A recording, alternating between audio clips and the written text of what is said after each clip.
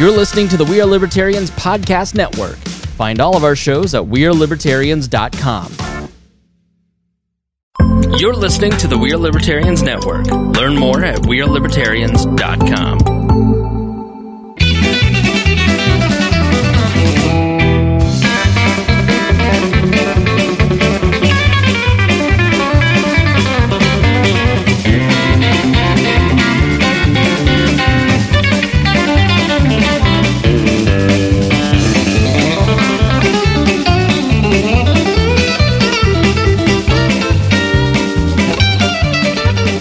Welcome to the Boss Hog of Liberty podcast. This is episode number 204 of East Central Indiana's favorite podcast. Jeremiah Morrill here, joined by an empty co-host chair. We never really tried that hard this week. We didn't at all. It was going to be great no matter what. Darrel used to work in radio. Dakota Davis is here. Zach Burcham's on the producer's desk, and we've got a very special gentleman here, Dakota. That's right. Today's episode features Mr. Darrel Radford. You may recognize the name if you're a local from the Courier-Times. Darrel just recently retired from the Courier-Times. We're going to be talking to him about what it's like to be a legendary reporter in Henry County. And also, Greg Pence is playing hooky over during the week this week, I guess. There was nowhere else he'd rather be. That's right. We had a high-speed chase that originated in Henry County this afternoon. Breaking news. And something about because we do it this way, and this is having to do with the Indianapolis Motor Speedway and COVID-19. This is the thing Dakota tried to skip out, and I said, no, I'm putting this back in the show notes. Mister, I'm trying to delete what Jeremiah wanted to talk about. You had a whole racing episode last week. That was about politics. Okay. If you went back and listened to it, you'd know. We're also, I guess, going to talk about the Emerald Ash Borer, which is super important and very vital information. I'm being dead serious about that. Make sure you stick around until the very end. Oh, this is going to be a fun show. This show is about our lives in rural Indiana. Here to push your boundaries and make you think as individuals. Sometimes we'll provoke you, other times we'll make you laugh, but hopefully you'll always learn something new. Dakota, we just did 20 minutes in Patreon. That's right. Patreon.com/Boss Hog of Liberty. That is where you can go to support the show each and every month. Those folks are our super top tier fans. They're in a fan club. They get access to a super secret Facebook group. They get the show notes. 3 minutes before everybody else gets them. That's right. No one else gets them. Well, I mean, before the only those people. At the same time that the people are on the show get them. They literally get them at the same time. Yeah, that's true. They do. We this week during the Patreon portion 2 weeks ago we tried Vegemite on toast. Yes, which was horrific. This week, which was brought to you by Anthony Meyer, Patreon member, he told us to try a candy bar called Violet Crumble. I keep wanting to say violent. Violent. I guess I just have the violence on the brain. Watch out, Darrel. I thought it was delicious. Jeremiah and everybody else had mixed thoughts. I guess we'll see. You have to join the Patreon to find out exactly what everybody thought about it. You can start at $5 a month. You can go all the way up to however. There's no limit at the top. There's really no limit on the bottom end either. There's not. We suggest $5, but we'll take $1. I don't care. Mason Rotting House is in for like $1.43 a month. It doesn't really matter. We suggest $5 is the lowest tier. As you go up, you do get certain benefits along the way. And if you donate at $50 or more a month, then we give you a shout out at the front of every episode. Those folks are our favorite car dealer, Mr. Jonathan Lamb. Phillips. Whoa. Boy, you're jumping. Jonathan Lamb, that's takes way back. Takes 1 week off and that's lost himself. 4 years ago. Jonathan Lamb, if you don't know, is a former guest who ran for Congress against Greg Pence the first time he ran. Wrote a book, too. Yeah. Mr. Jonathan Phillips at Annie Moore Buick and GMC. Tell him that I sent you so I can get a $100 check if you buy a car. Christy Avery from all the way in Fort Wayne, the most generous libertarian that we know. And then also Mr. Chris Lamb. That's right. Who is one of our favorite he is our favorite cigar aficionado and the biggest Boss Hog Liberty fan to date. He will personally go to Cuba, bring back the cigars for you. I think that's the whole business model. With Obama. That may not be true. Obama goes too. Because, Obama's the one that opened up the market. He's got the special plane. Teachip.com/BHOL1, 2, 3, or 4 or BHOL mug is where you can go to get your Boss Hog of Liberty merchandise. We have the first 3 are all clothing lines. Number 4, we don't even need anymore. So make sure that you go and get it because it's the masks. And you're in Indiana, you're a free person now. You don't need the masks anymore. Well, if you want to go to the race, you're going to need it. We'll talk about that later. And then BHOL mug, we have ceramic mugs, and they look like they're just black regular mugs. Whenever you pour your coffee into it, the color changes and reveals the Boss Hog of Liberty logo. Producer Zach Bertram is going to put all of those links in the show note, or in the show notes, in the live stream chat, and that'll make it easier for you to click on them. I think that's Are you settled? I think that's done.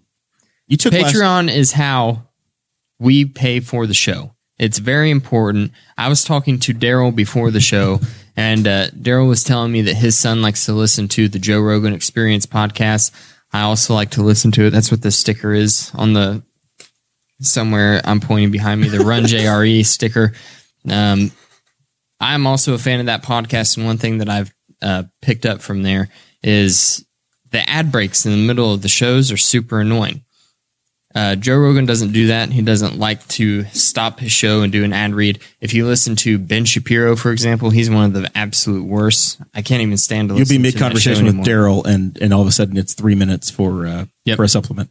And it's like every 10 minutes. It's like actual radio, which is like the opposite of what we're trying to do with podcasts. We're trying to just have conversations with our guests.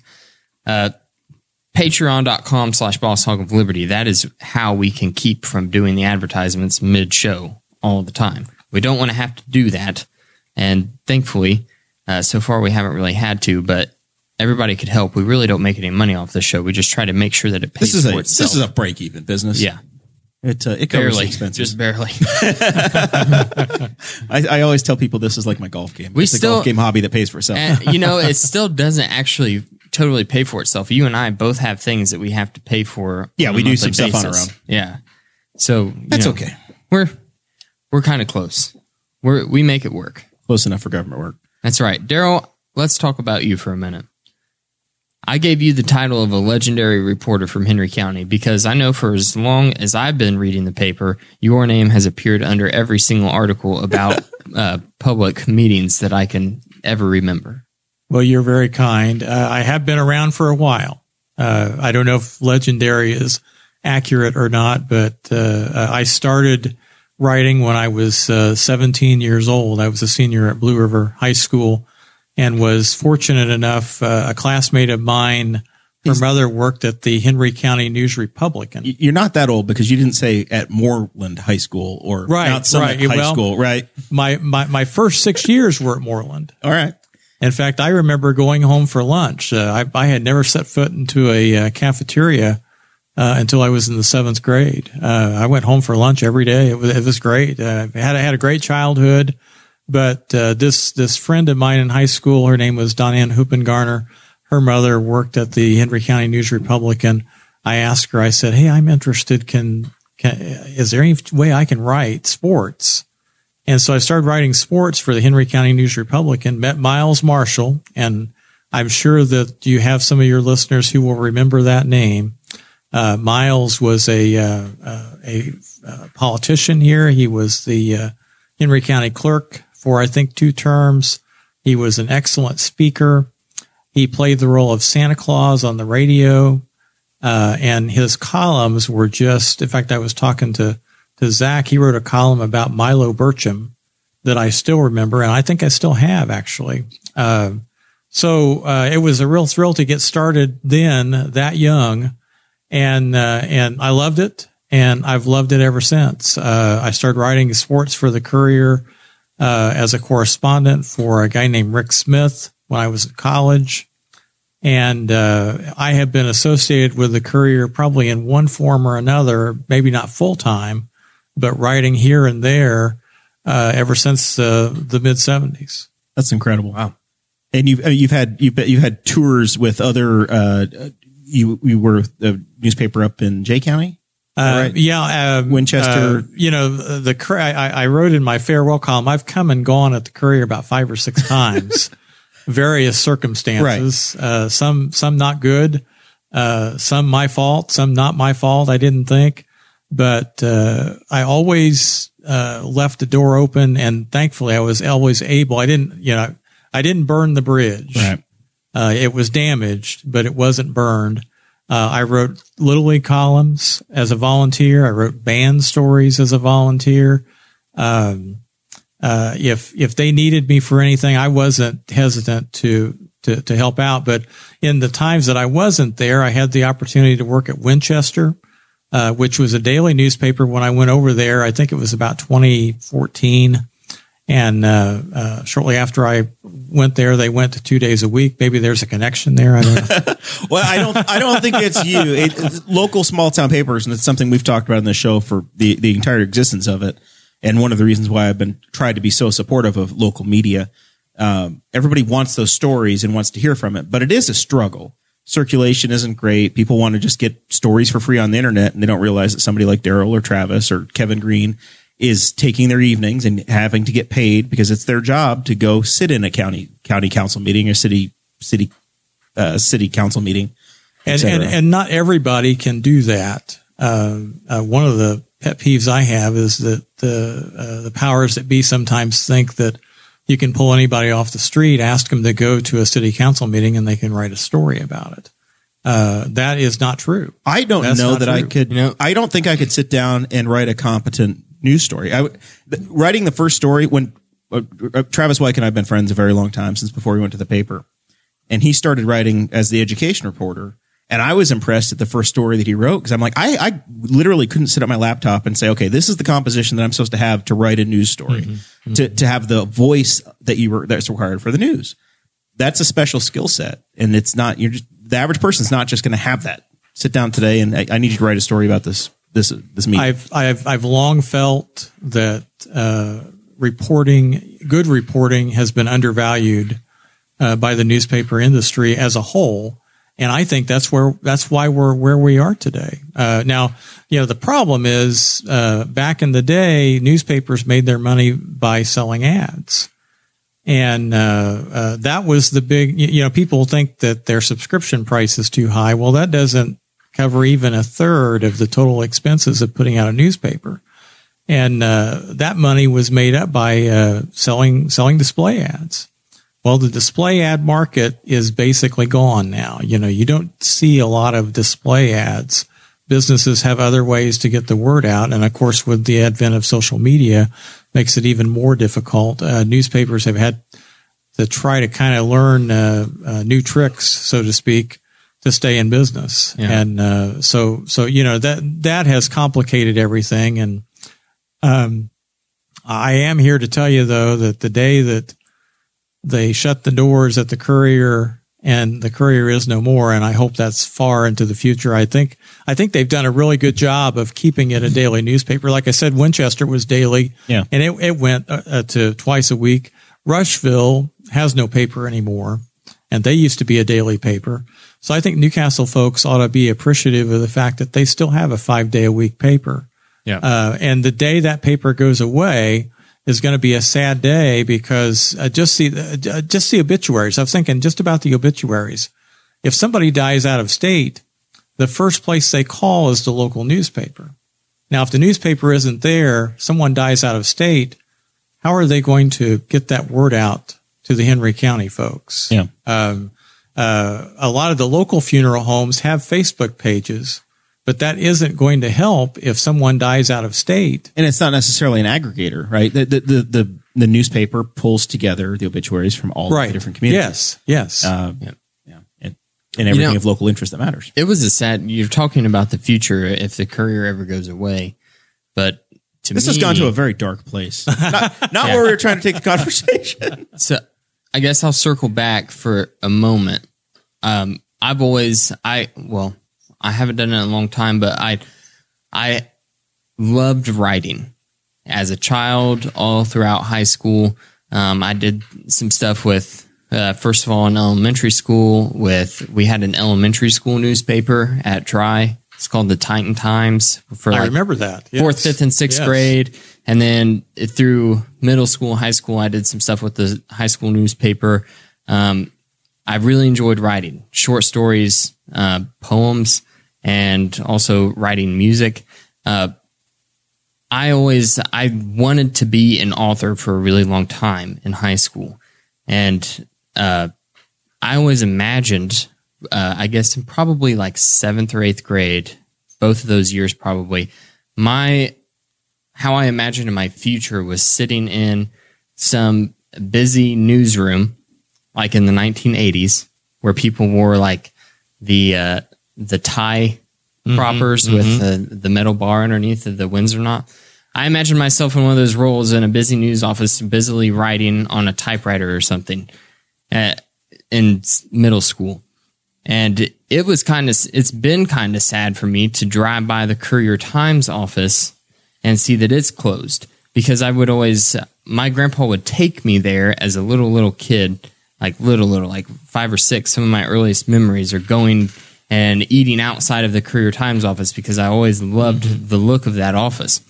So it's kind of brought back a lot of those memories as I've seen the whole place close down. Like that will never be again.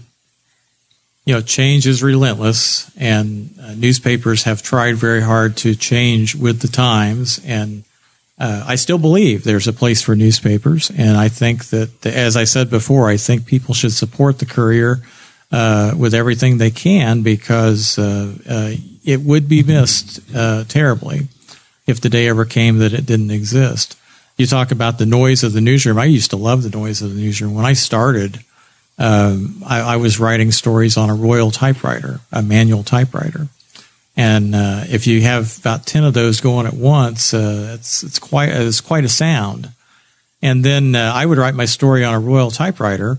I would hand it to somebody who then retyped it. I was going to ask, you're literally analog typing this yourself, and then you've got somebody else that's going to put it in the type to put it in the newspaper. Yes.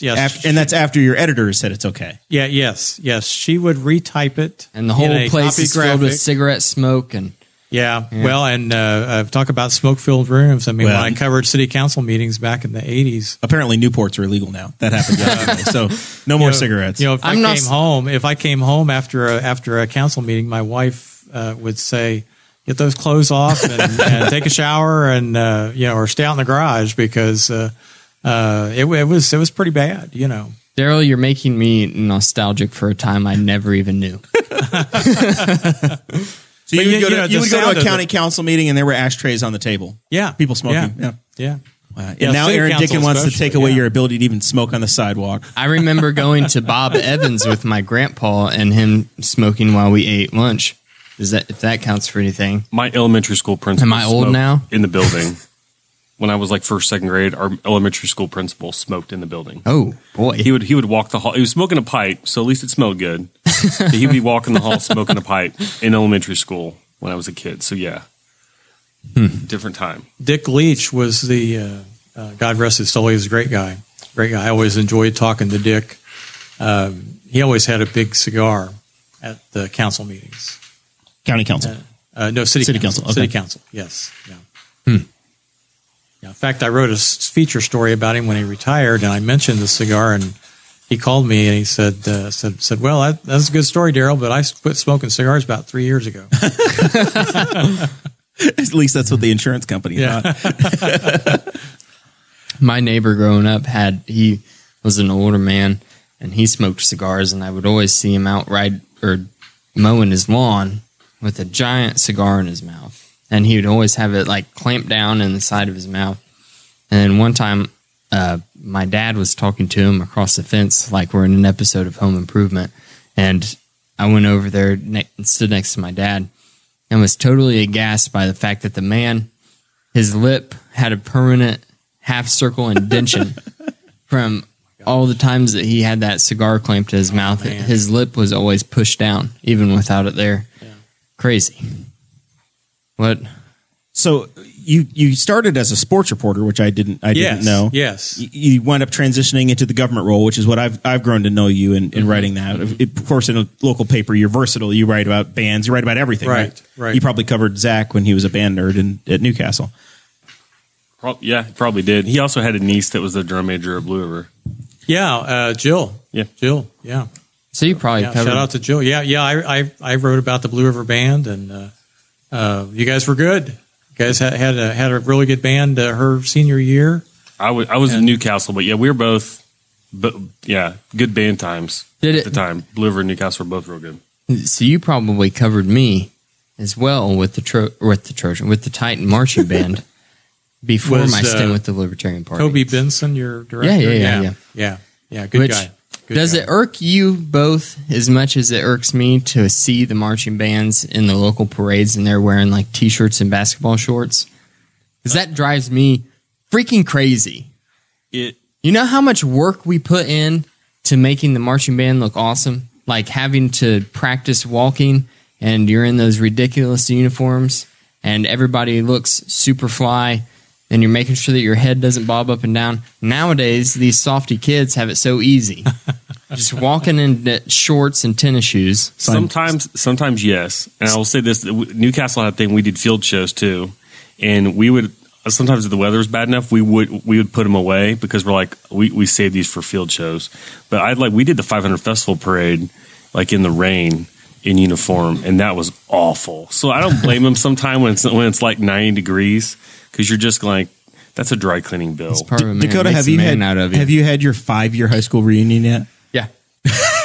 Yep. We're prepping for the 10th. My best friend. Your class of 2015? We're prepping for 14. My best friend was the class president, and we didn't even have a 5-year reunion. He texted me like a month beforehand. He was like, "Hey, man." I would have been class of 2001, so I'm at 20. Are you guys having a reunion? I'm just curious. Well, every day is a reunion for a homeschool kid. Well, that's true. I wake up, I look at myself in the mirror, and I say, the team's all here. We all made it. The game's all here. There's some concern out there, and Newcastle Homecoming is coming up, I think, this year. Yeah, every 4 years. And there's some concern as time marches on that homecoming might be in jeopardy because classes don't get together like they used to. There are some classes like in the 50s and 60s, those folks get together frequently, every year. Yeah, my mom's, her class gets together. She was the first graduating class at Shenandoah High School. And they can all get together and like hang out in somebody's garage. Like there's that few of them just because the class wasn't that big. And somebody hit me up because I was involved in our last class reunion. They said, "Are we going to do one for 20 this year?" I was like, "I don't know, man. We haven't really talked, pandemic thing happened and we're not sure." We had a 5. When we mean I had a 5, we might have just done a 10. And yeah, now some people are just like, oh, like I've got friends who are like, the people I want to keep track of, I keep track of on Facebook. I don't need to do anything else. So that's kind of the attitude of some folks. That's exactly what I was I think Facebook has really replaced the requirement of getting together. It has, yes. My mom graduated from high school in Moore, Oklahoma, and the majority of her time was in Newcastle, Wyoming. She doesn't go back for those. My dad, I don't think, has ever made a reunion in the 25 years he's lived in Indiana, at graduating high school in New York. At the traveling side, I don't see people making it a priority, right, wrong, or indifferent. I don't know. Of course, all of our parents were in high school before we really knew them. So, I don't know what their experience was like either. I like the vast majority of my graduating class, and I think I'd enjoy catching up with those folks again. I don't keep up with people like that on Facebook. I just don't. Facebook is like dedicated to my hobbies, not your friends. That's really it.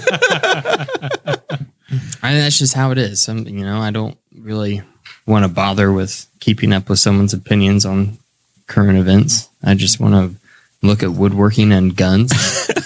So back to Darrel's career. Yeah. We talked about covering government side, and one of the things that I know that you touched on in your farewell column was the election nights and the chance to be a part of the conversation and to chase it down. And I know it's different now than it was, now it's, okay, here's the election results. Go get it. Yes, back 15, 20, 30 years ago, you were sitting there watching precinct by precinct come in on a whiteboard and you had some drama. Absolutely. Yeah. It was always a fun evening I really enjoyed covering elections, and I had a kind of a teammate, Delora Hartsock, which you guys may have met. Delora. I know Delora very well. Yeah. And she and I really worked well together. We would kind of split up, going to this headquarters or that headquarters. We'd compare notes. We'd look at the results as they came in. We'd kind of speculate on what results were still out there. And my wife, Becky, she helped us put together a precinct by precinct chart, which I don't think is done anymore. It takes some effort to do that. My wife's a CPA; she's an accountant, and she is very good at typing in Excel. And it didn't take her very long to put that precinct by precinct chart together, and that was very interesting to show you how the vote went in certain areas of town and certain areas of the county. And it could show you some surprising results, or it could verify, well, that's a Democrat stronghold or a Republican stronghold. But it gave you something to analyze the election with. I always loved election night; thought it was great. And that'll be one thing that I miss as time goes on, and I'm not associated with that part of the newspaper anymore. I'll always have a special place with election night in my heart. Yeah, it's an exciting time. I know we've sat here and done election night coverage, both primaries and general election, and then done it as a candidate as well. And it's a very roller coaster day. And in fact, I've interviewed both of you. I think, haven't I? Yeah, right in this building. Absolutely. It's crazy. Crazy. Always was very impressed the last few years that the most interesting place to be was not Republican headquarters, not Democrat headquarters, but Libertarian headquarters. I thought, you guys have just done a great job building that party up and representing it so well. Yeah, we appreciate that. It takes key volunteers and folks that are willing to get after it, and it's a cycle. It's always there's ups and downs and building momentum. I think the Henry County Democrats have done a great job lately. It seems like they have some really good momentum as well. I think that they're back on the aggressive side of the track, and that's good to see. I think that it's very healthy to have competitive races, no matter what race you're talking about. And I think that's one of the problems I see with state politics. It's become so one-sided. I forget what 37 to 30. Well, it was 37-13 when I was there. It may be 41-9 now. The state senate. Yeah, state senate. So in between your roles on the reporting side, you have had some dabbling in politics. Yes. You got to work for the Indiana State Senate, the Republican caucus. Yes. You did you were their spin guy for a few years. The title was senior writer and editor. And wait a minute. You worked for the government news agency before Mike Pence invented it? State-run news. You were the guy? That position actually was created for me. I was between jobs, so to speak. I left the Courier in 2006. They had a new publisher. He and I didn't get along, and I decided it was in my best interest to leave. And then I started working for Tom Saunders, and because Tom needed some help, a campaign manager, a field manager. That was the year that Tom's son had been involved in the fatal accident, and there was this mystery about, how is that going to affect his reelection chances? Sure. And so they felt like they needed somebody experienced with the media to kind of handle things. And so I worked for Tom and all through that campaign. And then after he was reelected, the job at the Senate came open. They were looking for a director. So I applied for the director's job. I knew Beverly Gard really well. I've known Beverly since the 80s. She was the state senator who represented this area at the time. Yes. And she and I always got along well. I think she had a lot of respect for me, and she said she would put in a good word for me. And I got a call from the president pro tem saying, well, would you take another job if it was offered? And I said, well, sure. And so they hired a guy by the name of Scott Manier to be the communications director. And they created this position for me called senior writer and editor. And my job there was to work with the 4 press secretaries. I edited everything that they would put out. my job was also to work individually with senators if they needed me for a special project. And so I wrote speeches, I wrote columns, I wrote press releases I think at one time I had done something for every senator there, which at the time was 37. So was this a state of Indiana job or a political job for the senators? This was technically it was a state of Indiana job. Interesting. Because they funded the public relations aspect for both the Republicans and the Democrats. The Democrats had an office too. Sure. And so, our job was to represent and to work with the folks that were in office. And at the time, like I said, 37 of them. And I think the dividing line for the press secretaries, I think each one had 5 or 6 different people. And then I had a couple of people. I worked with Senator Gard.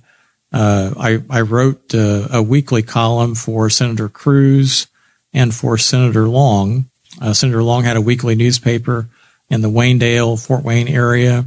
And so I worked really closely with the folks at that newspaper, got to know them well. Some of the folks I'd known anyway because of being in newspapers, and Sure. that helped me. That helped me a lot because I had these relationships already established. And I think that's why they were interested in hiring me in the first place. And it's a relatively small community, right? You've got, Yes. the people that run the newspaper in Greensburg or Rushville know the folks in Henry Right. County or Shelbyville Right. or et cetera, et cetera. And many of them had been like me there for a long time, you know. So it was a nice fit in that way for me to work with those newspapers and to help the 37 senators. And then I also was in charge of setting up availabilities, media availabilities. The President Pro Tem would have a press conference at least once a week, and my job was to get the word out on that press conference, to help set up the room, make sure everybody knew about it, and deliver any kind of advanced materials that might be needed for that. Awesome. So you also have a book to plug. Yes, and I appreciate the opportunity to do that.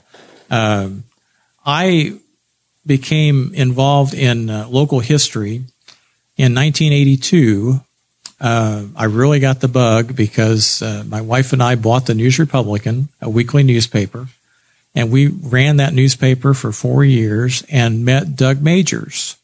And I don't know if you guys are familiar with Doug or not, but Doug has been a longtime historian and advocate of history here, and his collection of old pictures is just amazing. It's been a lifelong pursuit.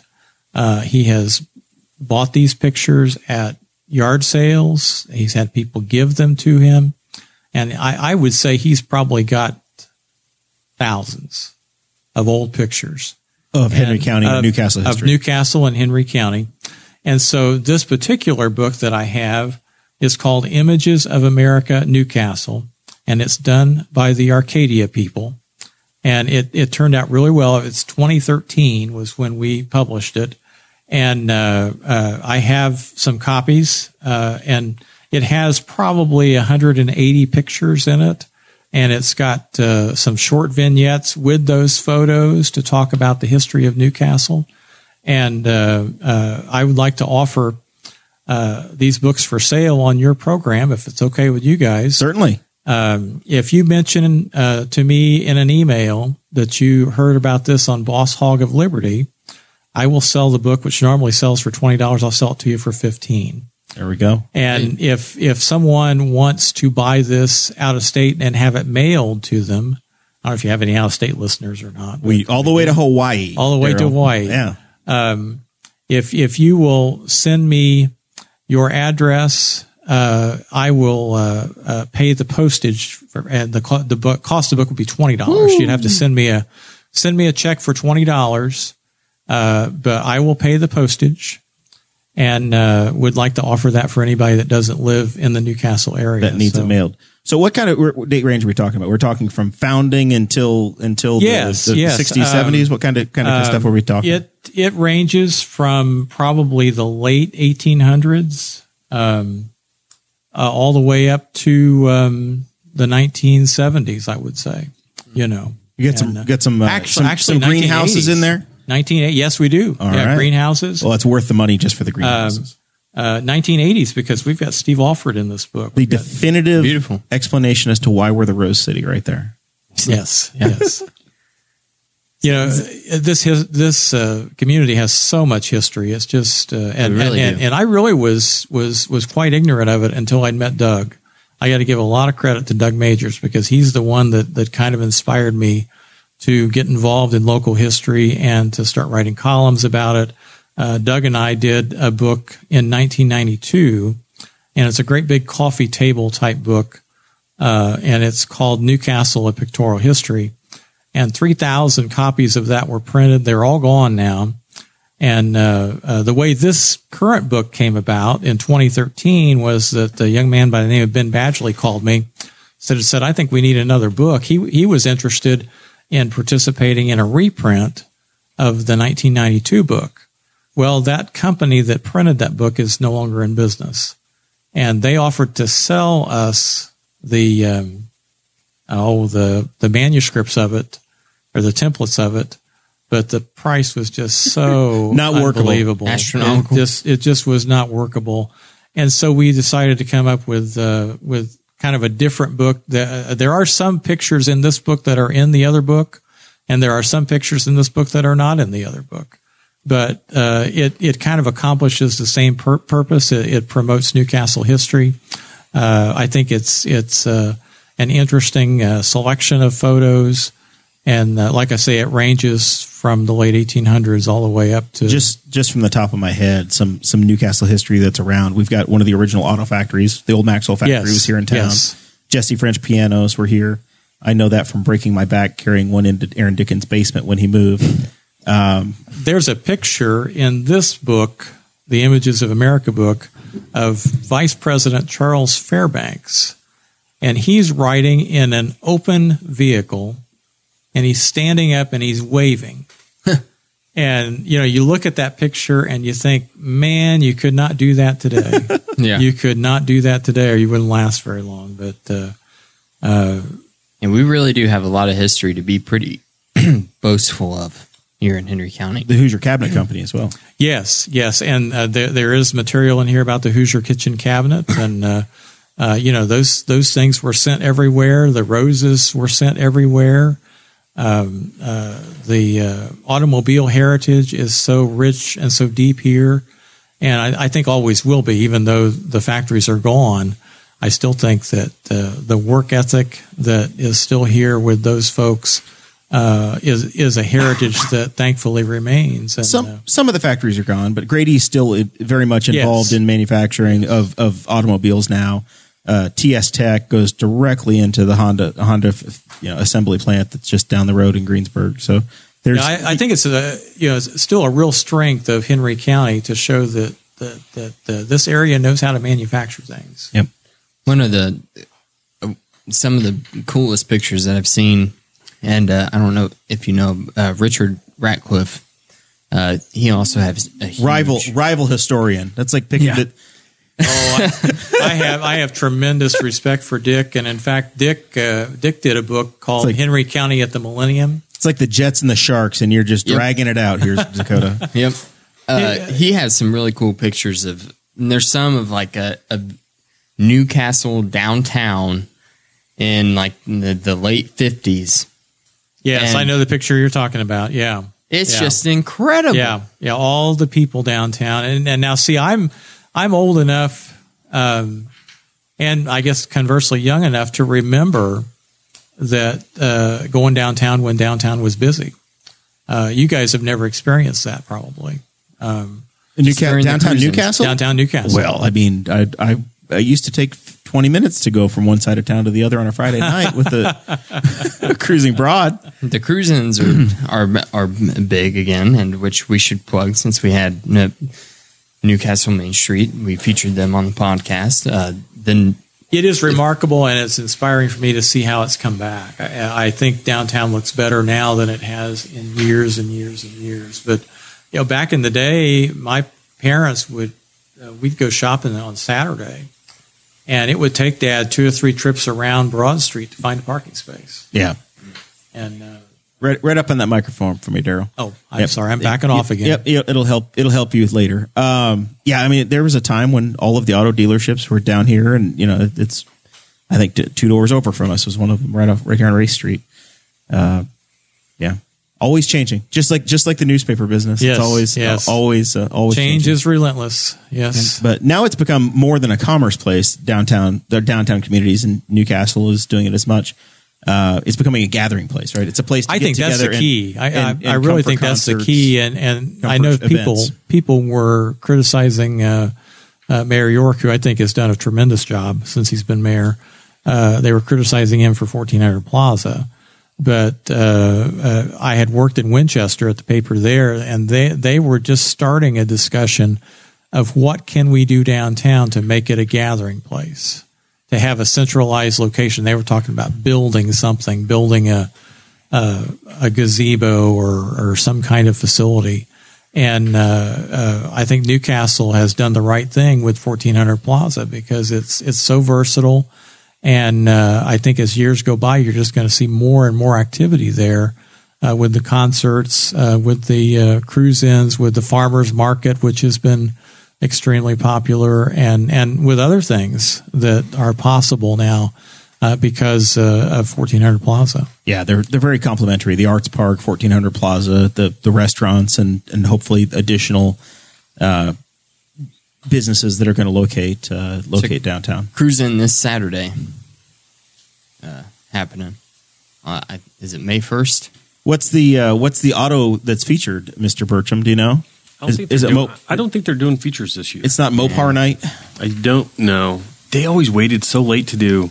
Excuse me. That was one of those things I was like, man, they would wait so long to do Mopar night. I was like, this is Newcastle. When I was a kid, every night was Mopar night. On street. Like that was kind of a thing. But I don't rolling in your neon. I think they're still doing like a slightly tapered back version so far this year. It's pretty cool. I enjoy the cruise-ins. We plan on going to this one as well. Let's talk, speaking about things that are big in the community, let's talk a little bit about Greg Pence. Did you watch the president's speech last night? I did not. Darrell, did you tune in? I didn't tune in live. I did watch some of the reporting afterwards. Yeah. I did not, but same thing. I listened to some of the media accounts this morning. I wasn't under the weather, but I went to bed early yesterday. So I listened to the Google machine explain to me what happened, and I heard that there was not full attendance. Yes. At the deal, and they had the 6 foot distancing, and apparently our congressman took the distancing so to heart. He was very serious about it. That he was, I believe, in Fayette County at a Republican dinner. He was. He's in Fayette County, Indiana, at a Lincoln Day dinner. And he just said, he made a Facebook post and he said, there is no place that I would rather be tonight. Yeah. So you think that has something to do with the fact that his brother just signed a $4 million book deal with Simon & Schuster? I don't know about that side of it. I know that the Indy Star, I looked today and they had reactions from a number of different, almost every congressman in Indiana, congressperson in Indiana. And the office of Greg Pence didn't have a reaction. They said nothing. And the only thing they said was he posted that he was happy to be at the Lincoln Day, which is great. If he was at my Lincoln Day dinner at my deal, I'd think that was great too. But at the same time, I'm like, man, you're really stabbing the knife in. I don't know the logistics, Darrell, of did this thing get called? It's 100 days after the president was in. So I assume that they kind of knew the date and what it was going to be, but maybe it's defensible and he already had an excuse to have been in the district. He probably knew about 100 days ago. It's possible that he had this scheduled before and this was scheduled first and he felt out of obligation to the folks over there that he should attend this. But, as we go forward and trying to mend this country from its political civil warfare, I think that it behooves all the state representatives to do what they can to work together, to try to find some common ground. It's very upsetting to me that we still have the my way or the highway politics, and compromise seems to be a forgotten word.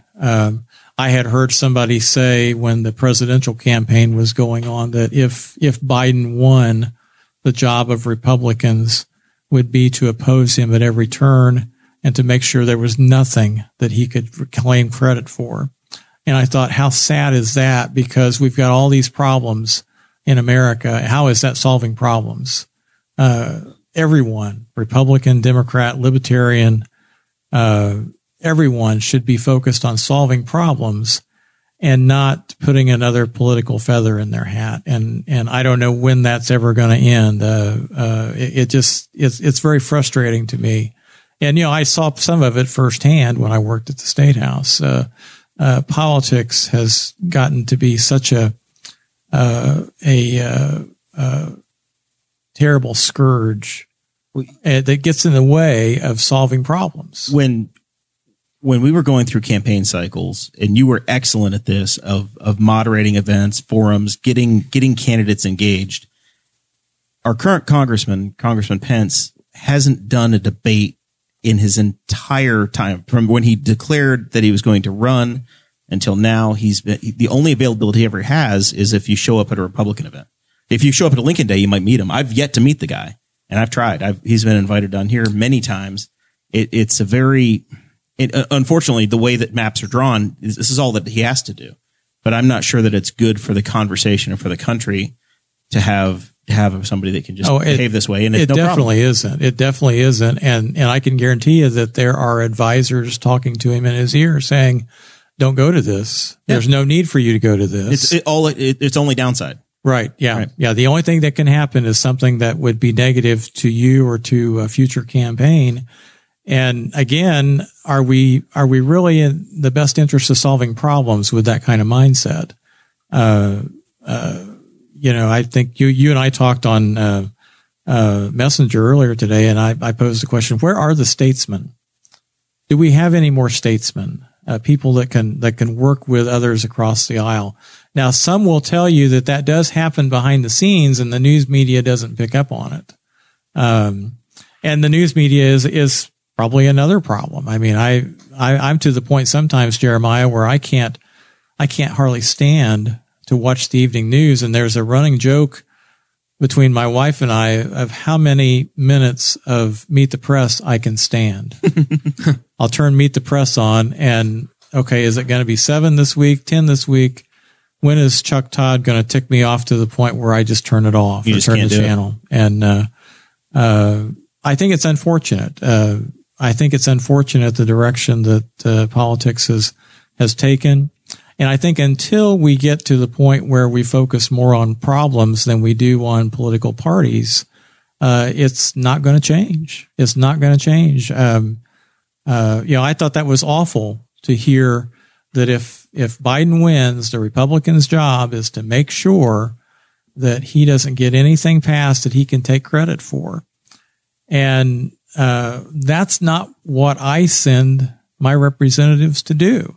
I send them there to solve problems. Send them there to go do the work, right? I want them to solve problems. And, the day when we don't have any problems, okay, you can play politics all you want. The immigration situation. How long has immigration been a problem? Yeah, well, it hasn't been wholeheartedly addressed since the Ronald Reagan administration. Yeah, right? At least 40 years. Right. And, there's been talk of a major infrastructure bill. That's the next thing, right? They got their coronavirus solution, and now it's infrastructure. Well, infrastructure is taking the conversation the last 2 months has been, well, let's define infrastructure in a way that one side gets everything they want and the other side doesn't have to participate. Sometimes it seems to me that there needs to be a change in the structure of what constitutes a bill, and that these amendments that are thrown into the bill at the last minute, those ought to be limited. And I know the Senate had a rule when we were there that it has to be germane. Right. But germane probably has a definition that's really, really broad. In Indiana, the General Assembly seems to do a much better job of legislators actually serving on committees, working on legislation. You have an author, it goes through a process, and the committees actually do the work. In DC, it's 4 or 5 people make a decision, and then the bill comes out, and it never goes through a committee. It never goes through a first reading, second reading. It's here it is. You guys, yes or no? Let's go and move on to the next one. And more often than not, it's like 100 pages long or 200 pages long, and Nobody has a clue. They give it to you at the last minute, so there's no time to really. I mean, who knows what's in it? And then you ask the whip what you're supposed to do, and they say yes. So you go, alrighty, here we go. Or they title it like the Clean Air Act. You're not going to vote no against clean air. But meanwhile, in the middle of the Clean Air Act, it's like we're going to add $300 million a year for funding for Saudi Arabia. Huh? Jeremiah, I want to know where all the ink is going to come from to keep printing this money. From what I hear, President Biden had some really good ideas, and the Democrats as a party have had some really good ideas, and they're hard to argue with. How in the world are we going to pay for it? We haven't stopped spending in years. Both groups, right? Both parties that have held Congress, You're both right. that have held. I don't think anybody takes it seriously any longer. I remember when Mitch Daniels was toying around with an idea of running for president. Mm-hmm. And I think his campaign focus was going to be called, we've got to deal with the big red menace. And the big red menace is the debt. Yeah. Deficit spending and debt. And in some ways I was disappointed that he didn't make a run, because I think that he might have been the voice needed to stop this madness, to stop this spending madness. And I'm not sure that there's an end in sight for that. Once your side gets to be in charge, you don't care anymore. Yeah. Coming from the third party side, coming from the libertarian side, you can just literally watch. I'm in charge today, and Dakota's side's not, and then we're just gonna, when we change seats, we're gonna change notes, and we're gonna talk the other side. It's just theater. That's all it is. My brother, who's a retired accountant, he used to have a saying. He said, "It's the golden rule. Those who have the gold make the rules." Yeah. Speaking of numbers that are really high, we had a truck that exceeded 100 miles per hour in Henry County today. And that's newsworthy? Yeah. Listen, we've talked about the max speeds that we've reached in our vehicles. I think all three of us have on this show before. But the only difference is we didn't have 15 police cars following us at the time. That was the case today in Henry County whenever there was a report of a stolen Ford F-250 with a camper shell on the back. It was a dually. And that's a recognizable vehicle. Yep. I heard the sirens on that. I lived just off Western Road, and I heard a series of sirens, and it really piqued my interest. I thought something big is going on, because it sounded like 6 or 7 vehicles at least. It was, yeah. A Newcastle police officer heard that there was a stolen vehicle, and then he happened to see it at a stoplight and thought, that looks a lot like that stolen vehicle that I've heard about. So he decides to try to pull the vehicle over, and the dude doesn't stop. It got exciting, huh? Mm-hmm. He acted like he was going to stop for a second, and then as soon as the police officer slowed down, he guns it. He just takes off going down, I think it was 3. Southbound on State Road 3 to, It sounds like it wound up in Hancock County and then in Rush County. So this is quite the chase. He acted like he was going to stop at the Casey's General Store. Well, that's where all the police are. It's a great place to stop and turn yourself in. And then he went, haha, joke's on you. And he went back on Riley Road and just took off going. He went on Riley. No wonder my wife said she heard all the sirens today living in that neighborhood. He went through the middle of Newcastle. Wow. Where there's kids and people. It's a good thing it was a nasty rainy day and there wasn't anybody out except for Zach Bertram running. Zach, did you get run over today? No, I waited till the rain was over before, and I usually I'll get on the sidewalk if I hear sirens. But This guy he gets out on the open road, and they're saying he's going 80 miles an hour. He's going 90 miles an hour. We've reached 100 miles an hour. This is on 40. And then they're like, we're going to put out the stop sticks in Knightstown, which are these, And it's basically how you stop a vehicle. It blows the tires. Well, he just decides to go the wrong direction on 40. Cross the median. Mm-hmm. And he's like, I see the stop six. I'm no idiot. And he just goes in the wrong direction, gets around him, and gets back on the other side of 40. And he just keeps on going. Makes it to Greenfield. They had already contacted Hancock County Sheriff's Department. They put out stop six in Hancock County. He does the same exact thing, just goes around him. I don't know why they weren't like... Maybe they need longer stop sticks. Curb to curb, guys. Curb to curb. Yeah. On a divided highway, it becomes more difficult. There's a video that I saw of that a person made in Greenfield. It's the middle of downtown Greenfield. Like, you can see the signs on the stoplights where it's like 109 is that way. It's amazing that nobody was hurt. Yeah. It's just I amazing. missed most of this story. I saw the little Channel 6 one, and I was surprised that one of their reporters was out there, but obviously this went on for quite some time. It went on for an hour. A full hour. He led the police on Did they stop for fuel? It's a big In diesel. Greenfield. It's probably got a 50-gallon diesel tank on it. Just outside of Greenfield, he's like, I'm going to make a turn to the south. So he cuts it south, winds up in Rush County, goes off the road. I don't know if they put out stop six again or what, but he goes off the road and he's driving in a cornfield to get away from the cops, and then stops his vehicle, probably because the cornfield is muddy right now, and he gets stuck because, Well, the picture I saw, it looked like he might have made contact with one of those heavy-duty utility poles. There's a picture of the truck. The left rear wheel is not facing in the direction it should be facing. Yeah. And there's a steel utility pole on the ground behind it.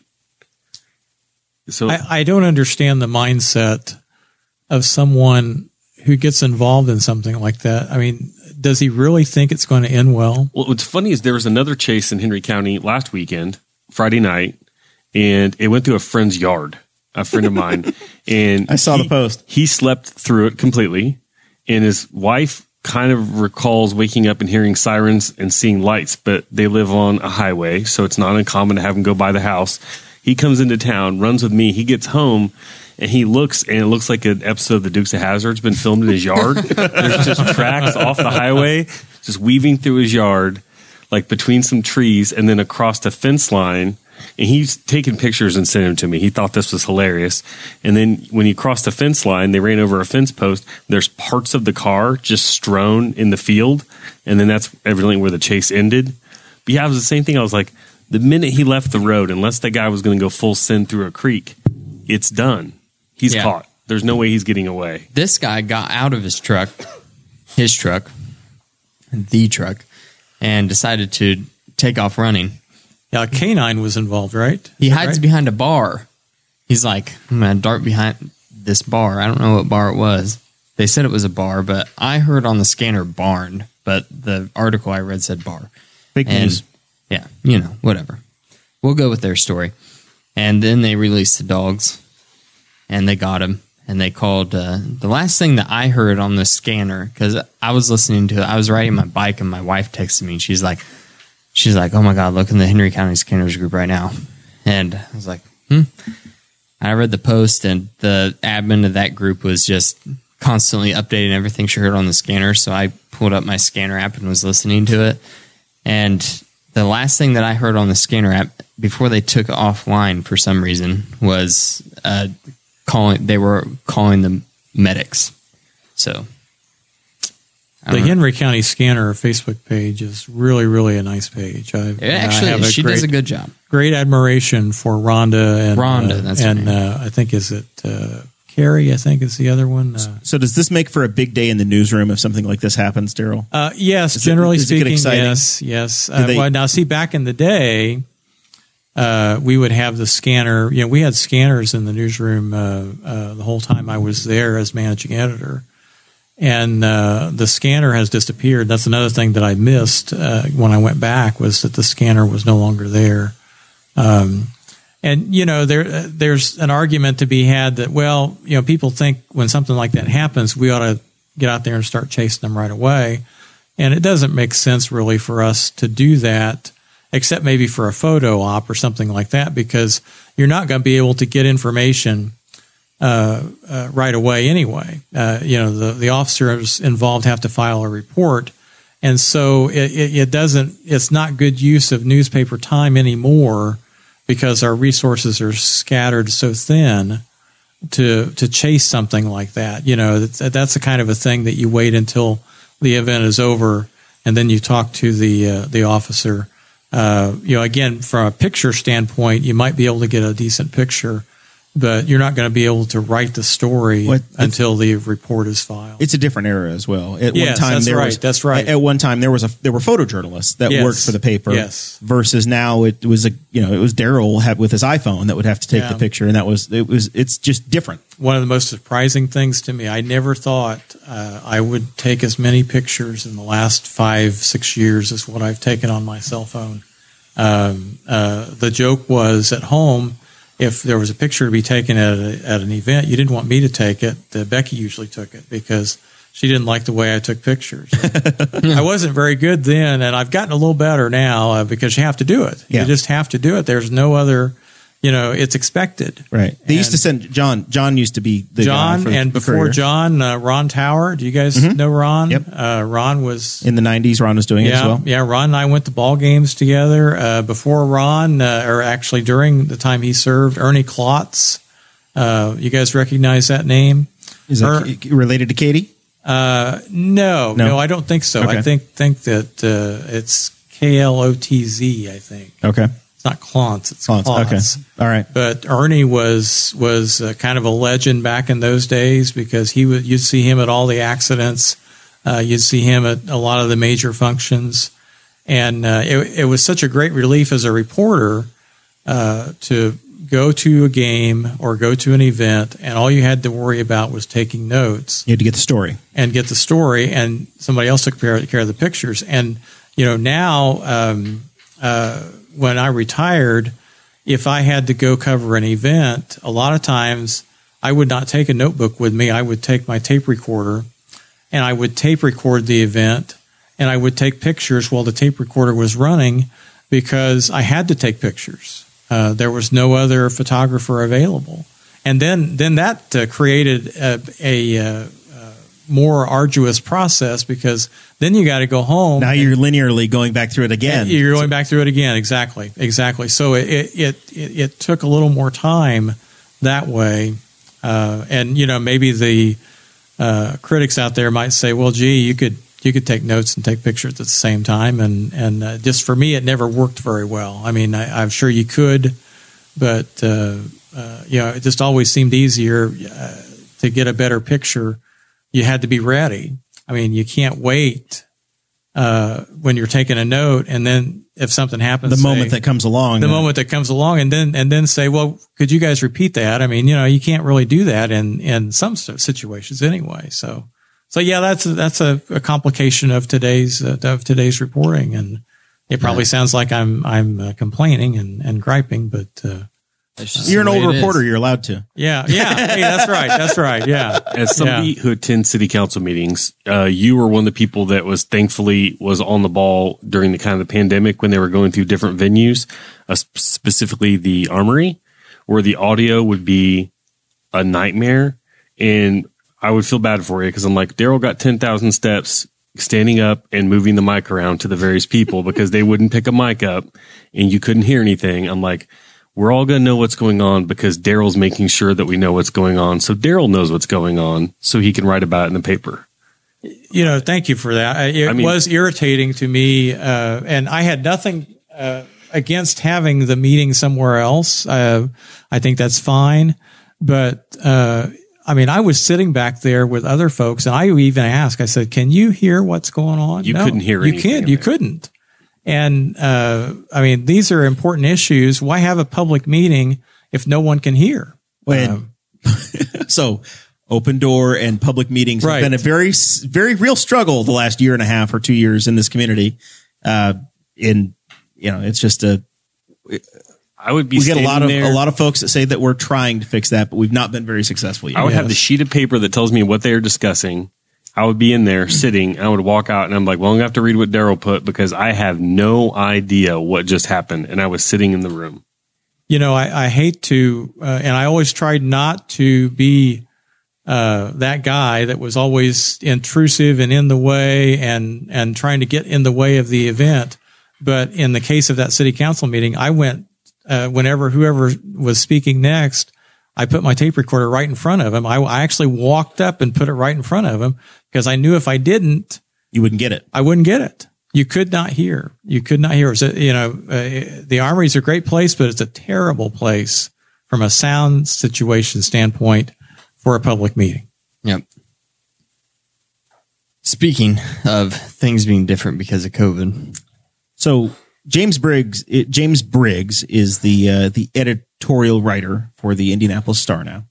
And I don't find a lot of times where my opinions and James Briggs' opinions cross. And maybe that's the way editorial writers are supposed to be. They're supposed to just tick you off and irritate you. But today he wrote something that I said, damn it, the guy's finally right. He said that the IMS gate temperature scanning, Indianapolis Motor Speedway is getting ready to have 135,000 fans Memorial Day weekend. It's going to be the largest gathering of people, of humans in one place since the pandemic began. IMS has been doing all kinds of vaccinations. They've been doing great work. And we have become conditioned as we go to these events that there are certain things that we do. You're expected to have a mask, so you're going to get free hand sanitizer when you go. You're going to get your temperature taken. We've just gotten this routine of if you're going to do an event with all these people, this is just the stuff we do. And James is pointing out that the science doesn't say that we need to be doing these temperature scans anymore. And this is the largest gathering of humans for a sporting event. And it's going to be a precedent setter that if we do it now, if we do it for this event, the next thing's going to copy it, right? The next big race, the football games this fall, et cetera, Pacer games, whatever we get into. And he says everybody passes. Nobody has a problem. By the way, you're walking at half a mile or a mile from your car on what might be a 90-degree day. So you're going to get a false positive of being hot anyway. And the first few weeks the fever was what mattered. Everybody was worried about the fever.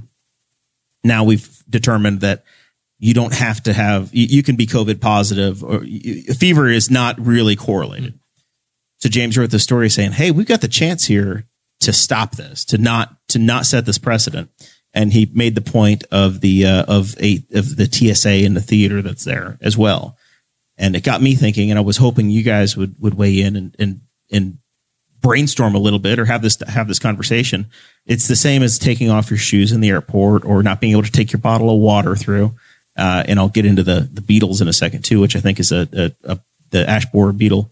But is the guy nuts? Is he crazy? Or are we just griping about anything to gripe now? Or are we just mad, Dakota? No, I think he's right. At this point, I think that we just need to go. We have a vaccine. President Biden said last night that we have 200 million needles in arms. And that's a big milestone. The census said we have 330 million people in this country now. And with those numbers, we're already over what Fauci first said could be considered herd immunity in this nation. So at this point, you've got the shot or you're comfortable with not having the shot. It's an outdoor event. It's an outdoor event. This virus, the data says that it dies in sunlight. They're going to be socially distanced. You're not going to be sitting directly next to anybody that you didn't show up with. What my point is just we just need to get back to actual normal, not new normal. The way things were in November of 2019, not the way things are. Nothing new. It just needs to be back to where it was. I think we're close. I don't know that facilitators, the owner of an event, the promoter of an event is willing to be the first one to say, yep, we're completely normal.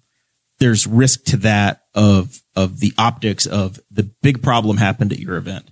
Yeah, it's the optics of it. The PGA doesn't want to say, well, you know what happened at the U.S. Open this year or at the Masters, that all these people got together in Georgia and everybody got sick because nobody wore masks.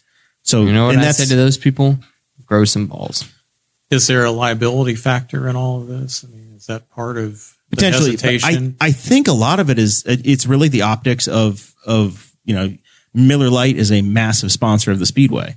they don't want somebody coming after Miller Lite saying, "Hey, Miller, you're supporting these people who don't care," right? So now we're going to worried boycott about Miller Lite. the people on Twitter that would get upset about this. It's the same reason why you had everybody socially distanced in Congress. A few hundred members sit together on a national speech wearing their masks, even though they're all vaccinated. Right? That's the point of vaccinations. Right, yeah. Is so that we don't have to do that, but we're doing it to set the example. In a nation of 330 million people, they're worried about 1,000 angry tweets. Zach, what do you say? Puts it in perspective. Yeah, if it doesn't help, it's not going to help. It's also going to add another choke point. It's going to slow things down getting people in. And the worst moment for people getting congested will be getting into the track because everybody will show up at about the same time. They're going to stack up at the same moment. And the closest I've ever been to anybody is not in the grandstands. It's waiting when I'm in a group of probably 20,000 people standing on Georgetown waiting to get through security. So if they're going to have to scan everybody's forehead, and if we're standing, it's always 90 degrees. So yeah, half the people will probably be hot because they've been standing on Georgetown for 15 minutes trying to get scanned to get in. Dragging their cooler in. Yep. Their 14 by 14 by 14 cooler. What I want to know is why don't they show this live on television in the Indianapolis market? It probably will be this year. They said what will probably happen this year is that if they sell out the 135,000 seats, which they probably will, because it's just a threshold of people who still wanted to go who had already bought tickets. If they sell that out, they will probably do it, but they will wait until they have hit capacity. It's always kind of irked me that they haven't shown that race live, because I think most people who go to the race are going to go anyway, that having it on TV is not going to keep them from going, that they enjoy the experience, that for them it's more than a race, it's an experience, it's a social gathering event, it's something cool that they have a tradition of doing. And I see no reason why that race should not be aired live. Why there's a local blackout. Yes. Yeah. It goes back. It's very similar to the NFL's rules with blackouts and what they would have. And if they weren't officially sold out, I think it's aired live twice now, Zach, in my memory. It aired live in 2016 for the 100th running. That race was sold out. When it was truly sold out and they quit selling general admission tickets. And then last year, because nobody was allowed in, it was shown live. I think this will be the third year because you're going to get to that 135,000. But go past that, yeah, it's a get your ticket or go to Dayton and watch TV. Yeah. You're camping there, right?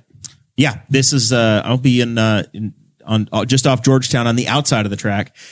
It's a developing story as to what we're allowed to do, what we're not allowed to do. Right. Not going to be normal. Are you taking firewood?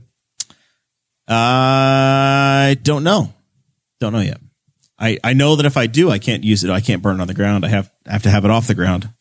My wife and I went one time. I was working at the radio station in 1987, and they had a raffle for a staff member to win a pair of tickets, and I was the lucky winner. And so we went, and we thought we had left in plenty of time. We left at, I think, 5 o'clock in the morning, and got in the most horrendous traffic jam. We were rookies and probably didn't go the right way or whatever, but the most horrendous traffic jam I have ever been a part of. Vehicles were not moving. People were not even in their vehicles. They were outside. It took forever. And my wife was really upset that by the time we got to our seats, the things that she wanted to see, the Jim Neighbors. You've missed the pomp and circumstance. We missed it all. We missed it all. The balloons. What year? It was 1987. And actually, though, the race was very entertaining that year. Al Unser won his fourth. Because Al Unser won his fourth. And that was the year, Jeremiah, if you remember, Mario Andretti dominated the entire month. And I kid you not, broke on the backstretch. During the race, we were sitting right there on the main straightaway, great seats. And you'd see Mario come around the corner, and you'd see him disappear around the other corner, and there was no other car behind him. He was gone before the next car came around him. That's how far ahead he was. And then when he had the problem, and Roberto Guerrero took over first place, the roar of that crowd was just unbelievable. And I don't know. I don't know if there's a dislike of the Andretti family there, or if it was just the moment that Roberto Guerrero, well, I don't know if he was rookie that year or what, took over first place, but then he had problems, and then Al Unser was just in the right place at the right time and won number 4. In a car that started the month of May in a museum in Pennsylvania. Yeah, what a story! Yeah, that's an all-time epic one. And Mario never did win another, and his son and grandson haven't either. Yeah. What are you upset about with the ash trees? So here's the What do deal. you have against them? We can't bring firewood into parks, into state parks, into campgrounds, and it's the same. It's the same theater conversation. There was a rule that was put in place 15 years ago that said, don't bring firewood from out of your community, out of your county. Don't bring it in from more than 15 or 20 miles away, because you're going to bring this beetle in, which, by the way, has killed every damn ash tree that we have now. They're dead and gone and done, but we're still worried about the bugs. We're still worried about the emerald ash borer beetle. So it's the same thing. We do it always this way, so we're done. We're not going to have our shoes on in the airport. We're going to take a temperature check, because that's what we do now when you come into the Speedway, and you have to buy your firewood from the gas station that's been kiln dried, or they're selling it at the venue. Now it becomes, hey, it's a revenue stream where we've got businesses and industries that are set up so that I have to sell you this firewood. It used to be that you could bring in your firewood if it's debarked. Yeah. Yeah. It's debarked. Yeah. Which, you're going to debark your firewood, right? We always did. Sure. Just another example of Not a big liberties going away, isn't it? It's a slippery slope, right? You say, okay, fine, yes, we'll do it, and then you just become conditioned to it, Darrell. It wouldn't be so bad. But there's real problems with the emerald ash borer. If they sold, They've won. We've lost to the beetle now. It's over. Not yet. There's It's a done. lot of Go hardworking. find me an ash tree. There's a lot of hardworking arborists in the state of Indiana that are trying to get the ash tree population back up in Indiana's state forests. They're dead. And national parks. We've lost them. they could at least sell good firewood, but the firewood they sell are these little bundles. They're about the size of I'll a agree with basketball in that. diameter. They're like $6 to $7 a bundle, and Yep. they're so dry. They and so burn in 40 small seconds. That they burn in 15 seconds. Yeah, I went on a trip to Tennessee recently. Couldn't find anywhere else. Sometimes you can find a local spot to buy cheaper firewood just outside the park. Yep. That's acceptable, but there was no place near this place because the campground was in the middle of nowhere, and I spent $78 on firewood in 4 days. Wow. And I'm like, that's stupid. And my brother made the mistake of going to a park, and they said, hey, did you bring your own firewood? And he's like, yeah. And like, is it debarked? And he's like, no. And they confiscated it and threw it in a dumpster, and then gave him 2 free bundles of wood for his troubles and said, you can keep what you can burn the next 6 hours. By the way, you're the first person to ever admit to bringing firewood in. And they told him that. Yeah. Yeah, you never admit to it. My dad had a shell on the back of his truck, and we would always bring in ash tree because we had a big Because they're ash dead. Because the Beatles won. But if a tree is dead for a long time, you cut it down, you split all the wood, the vast majority of the bark is just going to come off. I have some old firewood in my house, and it's naturally debarked. Yeah. So it's just kind of, it works out. Nature Finds a way. I was trying to tie that back into that, but it's not the same. It's okay. The Jeff Goldblum quote. Yeah. Life finds a way. I feel like we can give up. We've lost the battle to the Beatles. We can have our firewood back. Well, the first year that Audrey and I moved into our house, we had to cut down 9 dead ash trees. Yeah, because they already won.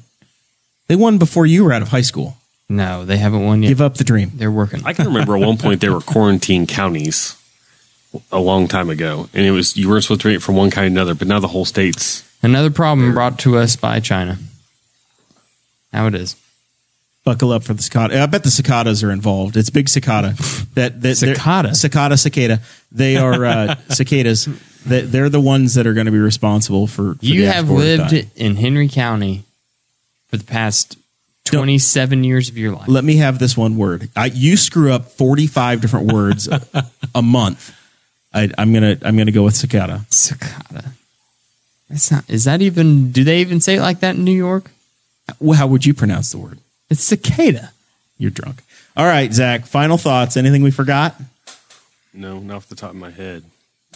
Let me give that email address again for the book. Absolutely. And I forget if I gave it the first time or not. Well, we'll end up tagging you in this as well. So Okay. we'll tag you on the Facebook side. Okay. But what is the email address? Darrell? The email address is d.radford, R-A-D-F-O-R-D, at Comcast.net. At Comcast.net. d.radford at Comcast.net. Send me an email. Tell me you heard this and that you'd like a copy of the book.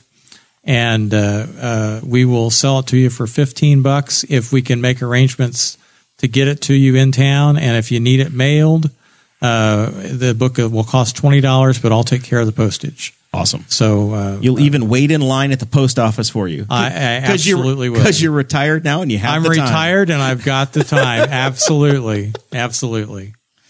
Dakota, my cousin Donnie's in the chat, and he wants to. He's a first responder in Florida, and he wants to remind us to push the vaccines. I got my last one this week. I remember Donnie. On Thursday. Donnie's a former guest on the show. Yep. American hero, fireman, rescue squad. I've had both of Helicopter mine EMT. and had no problems with mine. And I would encourage people to, now my son Derek, he's a conspiracy theorist, and there's no way in heck he's going to get that. But I encourage people to do. And my wife and I, neither one had any problems with the vaccine. We got the Moderna one. My wife and I got the Pfizer. Sarah had a little struggle on Saturday. She got a little cold and shivery, but she lived. We made it through.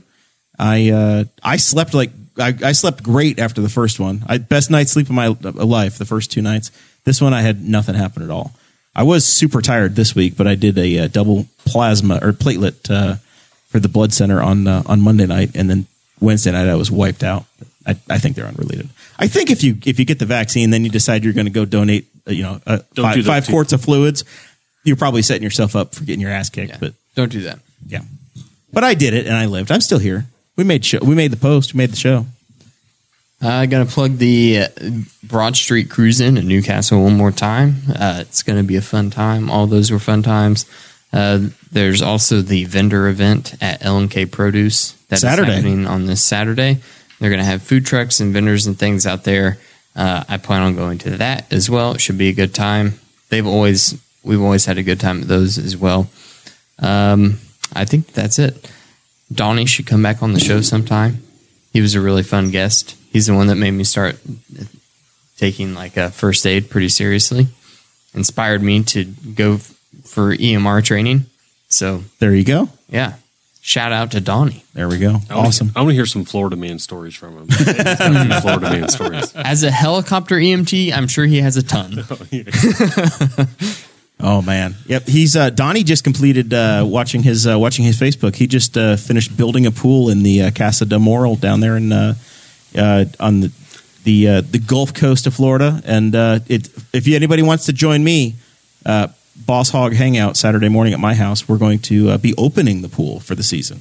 The cover comes off, and we're going to see what kind of terror is under the cover. Yet. Well, I mean, we got a pool party in July, but we got to get it started now. If he sees any hanging chads, please let me know. There we go. All right, guys, this has been awesome. Appreciate Darrell very much. This is long overdue. Thank you very much. We'll Enjoyed being here. We'll be back next week.